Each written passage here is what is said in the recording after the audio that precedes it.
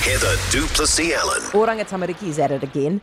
They want to remove a child from her current caregivers and give her to Māori caregivers because she's Māori. But the child's father, does not consider her to be Māori. He considers her to be European and Aboriginal. They had to go to court to settle this thing. Chhour is ACT spokesperson on children and social development and with us now. Hiya, Karen. Oh, hi, Heather. How are you? I'm well, thank you. What do you make of this? Oh, it just goes to show how important my members' bill that I debated yesterday actually is. And it's showing how identity politics is just getting in the way of what's in the best interests of children. Children deserve stable, loving homes, and identity should be part of the factor, but not the ultimate factor. The best interests of the child should be first and foremost.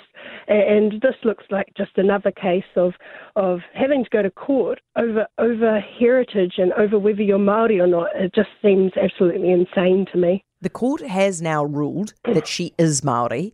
Does this mean that Oranga Tamariki is going to move her? Well, from the sounds of it, yes.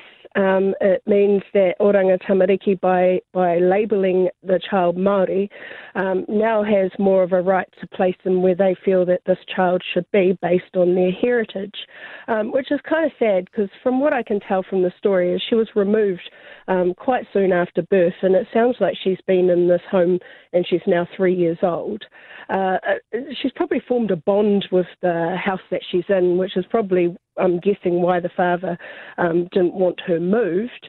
And this just seems like going down the road once again of ideology ahead of best interests of the children. Right, Karen, as you said earlier, your repeal of Section 7AA bill, which was voted down last night, means that nothing's going to change this side of the election. If you guys were to win government with the National Party, would you repeal this?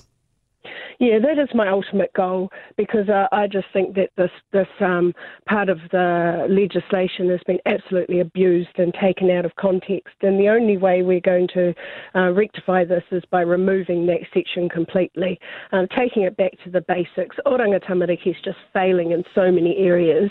And here we are arguing over whether a girl is Māori or not.